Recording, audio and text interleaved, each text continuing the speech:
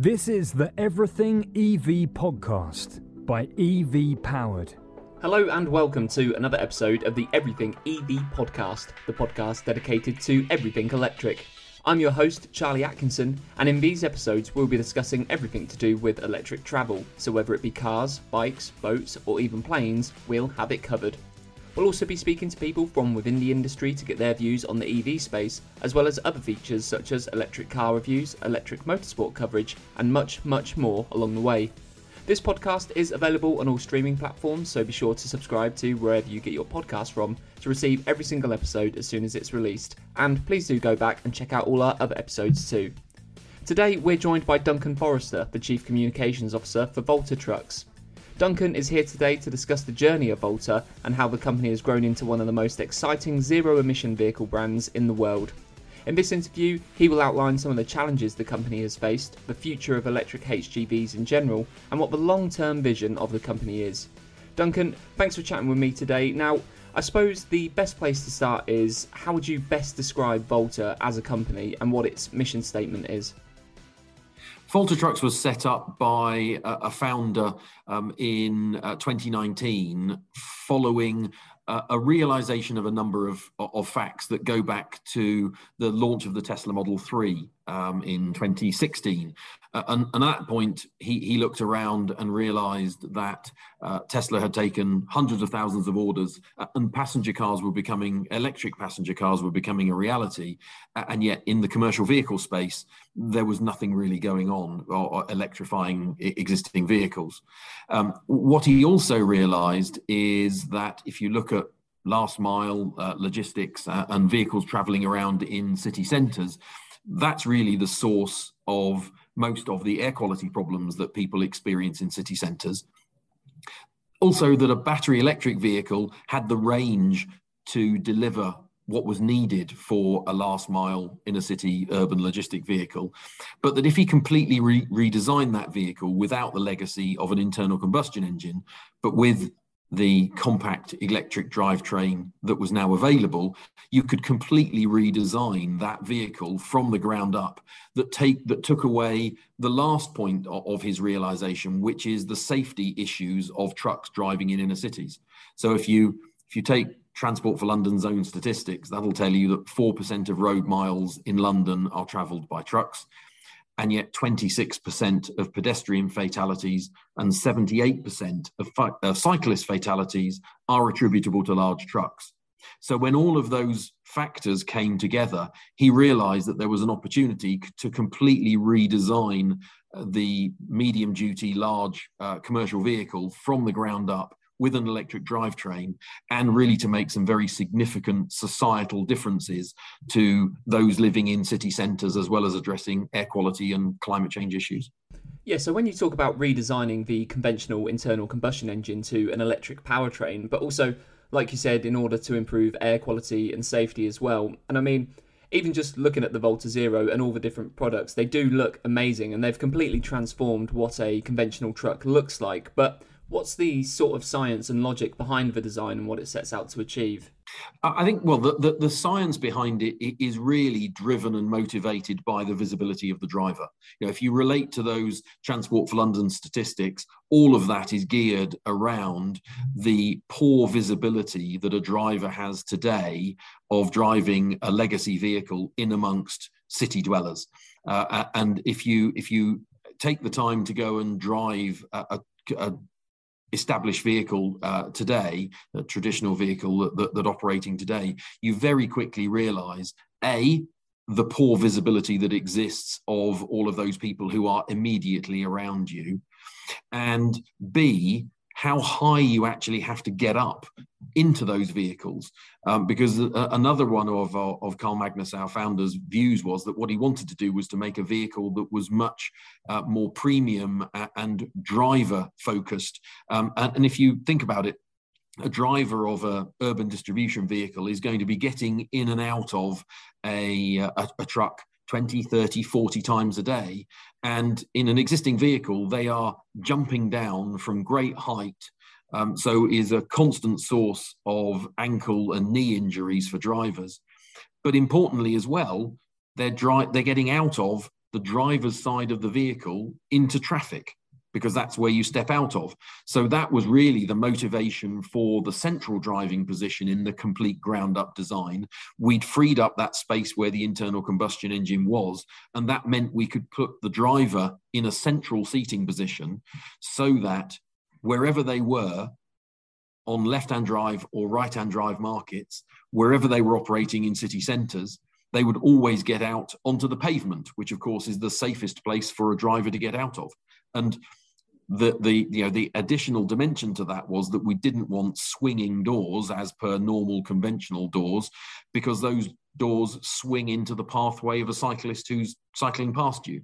So sliding doors that keep to the width of the vehicle is always designed to be the safest possible way that we could approach the driver and the way that the truck integrates with the infrastructure around it. Yeah, I wanted to ask if you've had any feedback on products so far from lorry drivers and truck drivers, and I wanted to see what they think. And I mean, personally, I have zero experience with trucks, but I mean, prior to this interview, I actually showed some of the pictures of the Volta Zero to my dad, who's driven lorries for about 10 years or so. And I spoke to him about some of the different features that we've discussed already, and he said that the Volta Zero looks to be a bit of a game changer. And now, I mean, not to answer the question for you, but has that been the sort of general feeling you've received so far? Well, I think your father's a very educated man. So it is. It's one of these things that when we're doing this now, that sort of, well, why hasn't anybody done this before? Well, the reason anybody hasn't done this before is because nobody has actually taken this ground-up approach to vehicle design. But if you put yourself in that driver's position, putting yourself in a central seat means that you can very quickly understand both sides of the vehicle much more clearly than you can with sitting on one side, which you've got, one side of you is that your near side is very, very clear, but your offside is always a bit of an unknown entity. So the feedback absolutely we've had from drivers is super positive. It takes a little bit of getting used to. Yes, it does, because it is quite different. But the interesting comment that I had from one of the drivers who has taken the opportunity to drive it was that it took a little bit of getting used to, but it was actually more difficult going back to left and right hand drive than it was going to a central seating position. And I think once the driver's been through that piece of adjustment, and we will be training drivers on the vehicles as part of our vehicle offer, I think they really won't look back.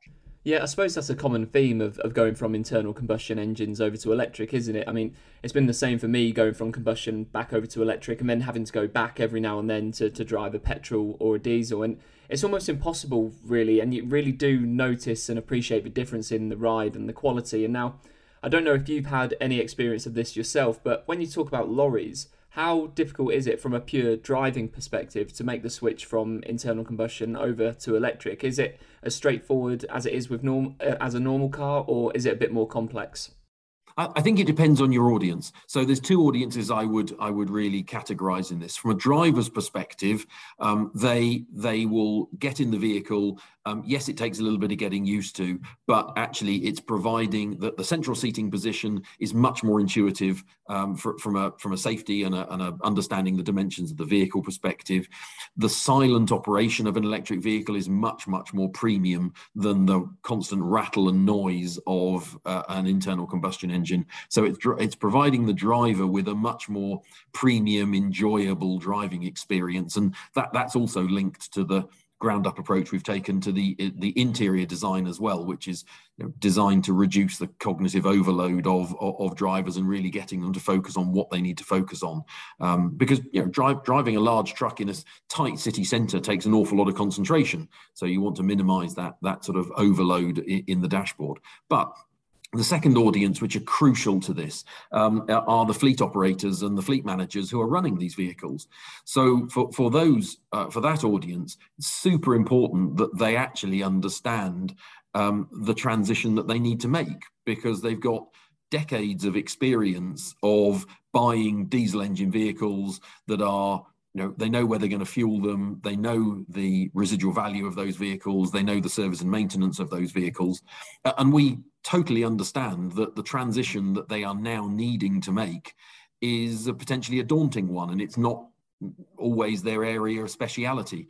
So hence why when our founder originally came up with the product concept of the vehicle, he also came up with the concept of a product called Truck as a Service, which is a service-based offering that covers all of the elements of the conversion to an electric vehicle that a fleet manager needs to think about, but doesn't really know where to start with. So of that, I would include the financing and the residual values of an electric vehicle that are different to an internal combustion engine. Insurance is going to be different. Service and maintenance, because the service and maintenance of an electric vehicle is very, very different to an internal combustion engine vehicle. But also you've got the telematics, the training, and the really important one, which is the absolute answer that we always have to have, is the charging infrastructure. How is actually somebody going to, in inverted commas, fuel an electric vehicle? Because we need to work with that fleet operator, with their depot, with all of their infrastructure, to understand how we can get a sufficient energy supply from the grid into their depot so that they can run these vehicles. And when you've got all of those 6 elements, that's when a customer is really going to have that full understanding, and all of that risk, all of that product we take internally, so a fleet manager hasn't got to worry about it themselves. Yeah, I just wanted to go back to when you spoke about how you're going to fuel these electric vehicles, because I mean, whenever you talk about electric vehicles, the conversation always shifts over to range, charging, and how many miles it can do, and so on. So when these trucks get out on the road finally, what is the range going to be like, and how fast are they going to be able to charge? Yeah, certainly. So we have a very, very deep engagement with our customers, and with that, we understand their current telemetry data of their vehicles, and we can then make assessments as to whether we think our vehicle is going to be suitable for them or not, because in some circumstances it won't work. We are very clear on the use case that this vehicle is designed for, which is an urban logistics vehicle. It's designed with a range of 95 to 125 miles, and that is with a standard range vehicle or a long range vehicle, 2 battery packs or 3 battery packs. And the deep engagement we have with our customers says that that is more than sufficient for the vehicle operations that they have today for vehicles like this. Urban logistics vehicles that are spending most of their day sitting in traffic, making deliveries in city centres. Now, what we are not targeting this vehicle towards is a cross-country, cross-continent, long-distance vehicle, because we know that battery range is a challenge in that dimension. So we are specifically designing the vehicle for a back-to-base charging method. So the vehicle will spend its evening probably charging and being reloaded, and then in the morning it will go out and do its deliveries, and it will do its whatever range it does, and then it'll come back still with a good amount of charge in it for the practice to be done again the following day. Yeah, I wanted to ask about that and whether Volta has any plans further down the line to target those longer distances and to go cross-country, like you said. And I mean, you've sort of answered that question already, but along a similar theme, when it comes to electric lorries and HGVs and transitioning those vehicles over to zero emissions alternatives, there's always that debate between electric power and hydrogen. And so I was just interested to get your take on that debate. Do you think it is electric all the way, or is there a future for hydrogen somewhere? I think it depends on what timeline you apply to that question. We've gone down the route of an electric urban distribution vehicle because we know that we have the air quality issue that is in city centres today, and that was one of the solution, or one of the issues that our founders set out to create a solution for. We know also range is a consideration when it comes to battery electric. And one of their real drivers and motivations is to make a difference now. We hear legislators talking about 2035 and 2040 for the bans of internal combustion engines, but their motivation is to really get on and make a difference now, because we know that the climate change emergency is a reality today. So we know very clearly that an electric charging infrastructure is deliverable today. And that is something that we can deliver, and we can manage it with today's technology. What comes in the future in terms of extended range of batteries or hydrogen, I think is the jury's out on. That there are a number of different brands and a number of different suppliers looking at different technologies and trying to make decisions on what might work for the longer haul.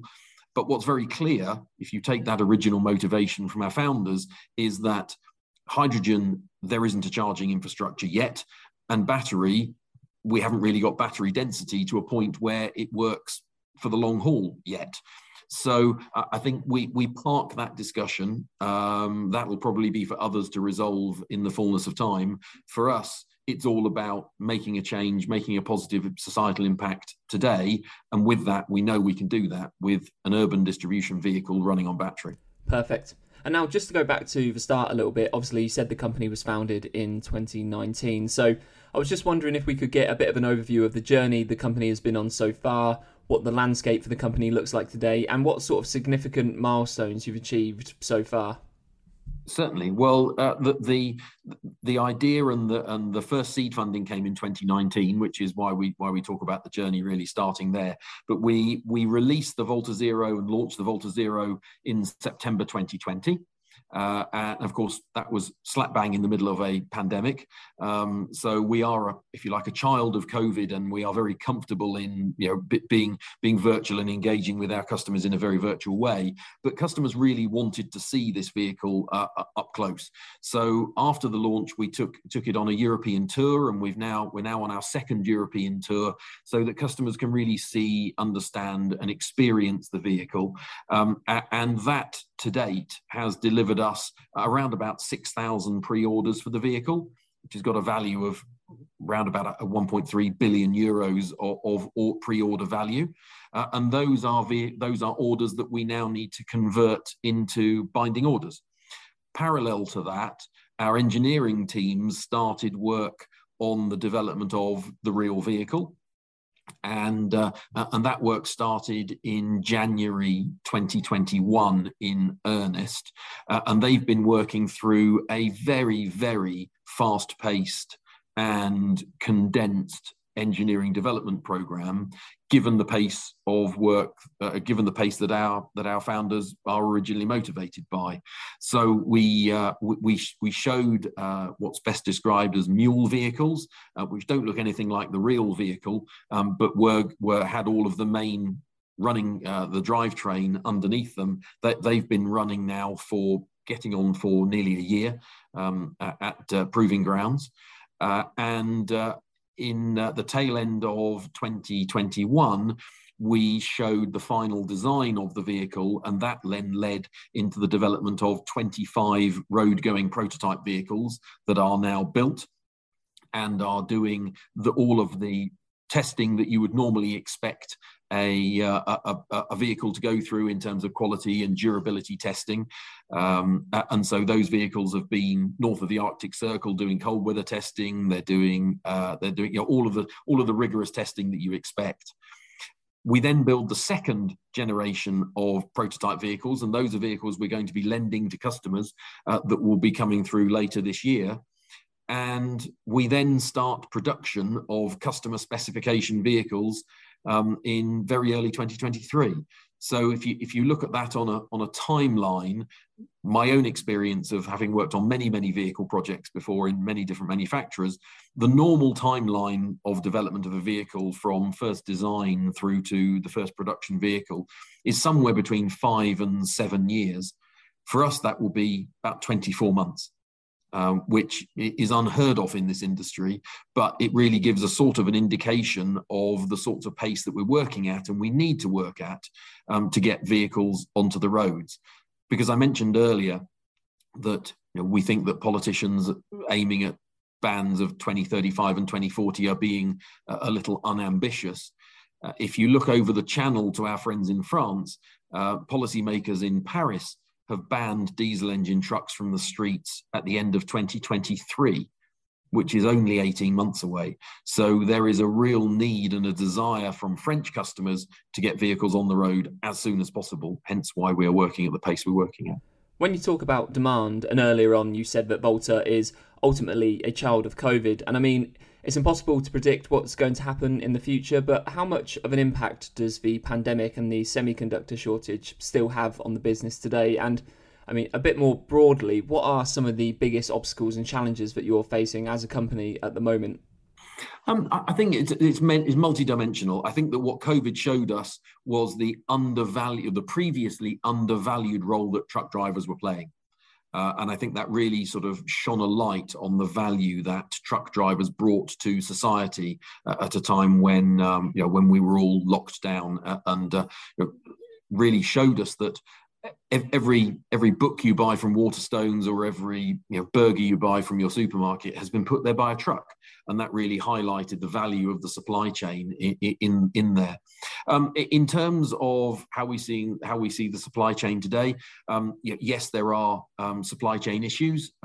We are not at the moment in volume production, so it's not affecting us. And what it does do is it gives us the opportunity of forward purchasing our commodities and the parts to give us the confidence that we will be able to deliver at the start of production in early next year at our contract manufacturing facility in Steyr in Austria. So at the moment, we are confident that our timelines are going to stick, that we have the understanding of the supply chain to ensure that we are going to be able to deliver on our promises of starting production in early 23. Okay, great. And now earlier on you touched on your sort of to-do list for the company for the rest of the year and next year as well. And I wanted to go a little bit further into the future and discuss some of the priorities for Volta as a company, both in the short term and the mid-term as well.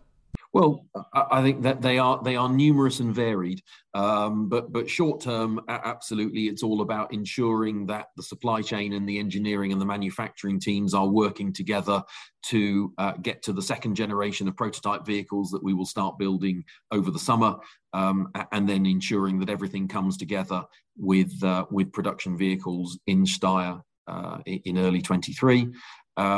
On the commercial side, it's all about working with those customers who have pre-ordered vehicles to work through all of the finer details of those to ensure we get contracts in place, so that the vehicles that we are building in early 2023 have got customers attached to them, which is obviously what you need to do.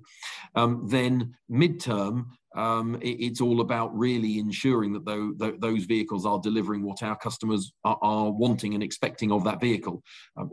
Build quality, but durability is going to be absolutely key to the success. So we are investing hugely in ensuring that from the first vehicle, we are building a vehicle that meets our customers' expectations in terms of quality and durability. Going forwards, what we've talked about so far, but we haven't overtly said, is that the initial vehicle is a 16-ton vehicle, which is a vehicle of about 8 tons of payload, which is a large vehicle. We have 4 vehicles within the total portfolio of planning. The 16-ton comes first. The 18-ton comes slightly later, which is visually a very similar vehicle, just slightly longer in the wheelbase to be able to take the extra payload. But then, as we announced 3 or 4 weeks ago, the launch of a 7.5 and 12-ton version of the Volta Zero. So that's going to be a very similar design in terms of its vehicle concept, all the safety features of the vehicle, all of the positive zero tailpipe emission attributes of an electric vehicle, but in a smaller package, because we know that a number of our customers need a vehicle that offers them a smaller vehicle to operate in smaller environments. But for instance, a 7.5-ton vehicle can operate on Sundays in many cities where larger vehicles aren't allowed to operate. So this will broaden the product offer, broaden the customer offer, and really give our customers a portfolio of products that will work for them. So that'll take us through into 2024, 2025, where we will also have migrated out of London and Paris as launch markets through into other European cities, and as announced last week, also into the US as well, where we'll be bringing pilot fleet vehicles in 2023, and then customer vehicles in 2024 and 25. It's a busy to-do list. Yeah, so you're going to be very, very busy then. And I mean, it's certainly an exciting time. And when you cast your mind a little bit further on, just to wrap things up here, obviously in the EV industry, the year 2030 is seen as such an important date that everyone sort of holds as this sort of landmark year where the world is going to be completely electric. And whether people agree with that or not, I was just wondering, from Volta's perspective, what does the company look like at the end of the decade in your best case scenario? What does that landscape look like to you? I think it's a really interesting question to ask. When we talk around Volta Trucks with our colleagues here, as a startup, we're moving at such pace that it feels like a week at Volta Trucks it feels like a month or a year in everybody else's world. That such is the pace that we work at. I think, well, the straightforward answer to the question is that we will, from what we know today, have a portfolio of 4 full electric vehicles operating in numerous city centres around Europe, US, and by that time probably Asia as well. But I think more holistically, actually, if I come back to where we started, actually what we will be doing is making an enormous positive contribution to society. Our city centres will be safer because trucks will be operating around those streets and not having the detrimental effect on pedestrians and cyclists around them. Air quality will have been improved enormously because of the removal of diesel engine vehicles from the streets. So I think, if I come back to our founder's original vision, we will actually be seeing very, very clear and demonstrable evidence of our cities becoming safer, healthier, and more pleasant places to be. The bit that I would come back to a little bit, though, is whether 2030 is that deadline, because it is for passenger cars, but for trucks, it's 2035 and 2040 if we're talking about the UK. And if you think about that, if you are a fleet operator who wants to defer, you've actually got 2 complete 8-year replacement cycles between now and then. So actually, we always look to try and influence those timelines to really accelerate those timelines to make that electric deadline of transition as early as we can do, because we know that the technology is available today, it exists today, and so therefore we really need to encourage those customers to make that change today, supported by legislators forcing that change to really start addressing the climate change, addressing the air quality issues, and addressing the health and safety issues that we know exist today as quickly as we can. That's all for this episode. Many thanks for listening, and if you liked it, then please do check out all our other episodes and be sure to subscribe to wherever you get your podcast from to make sure you get every single episode as soon as it's released. For daily news coverage, features and much more, you can also head over to evpowered.co.uk. Thanks once again for listening, and we'll see you on the very next episode of the Everything EV podcast.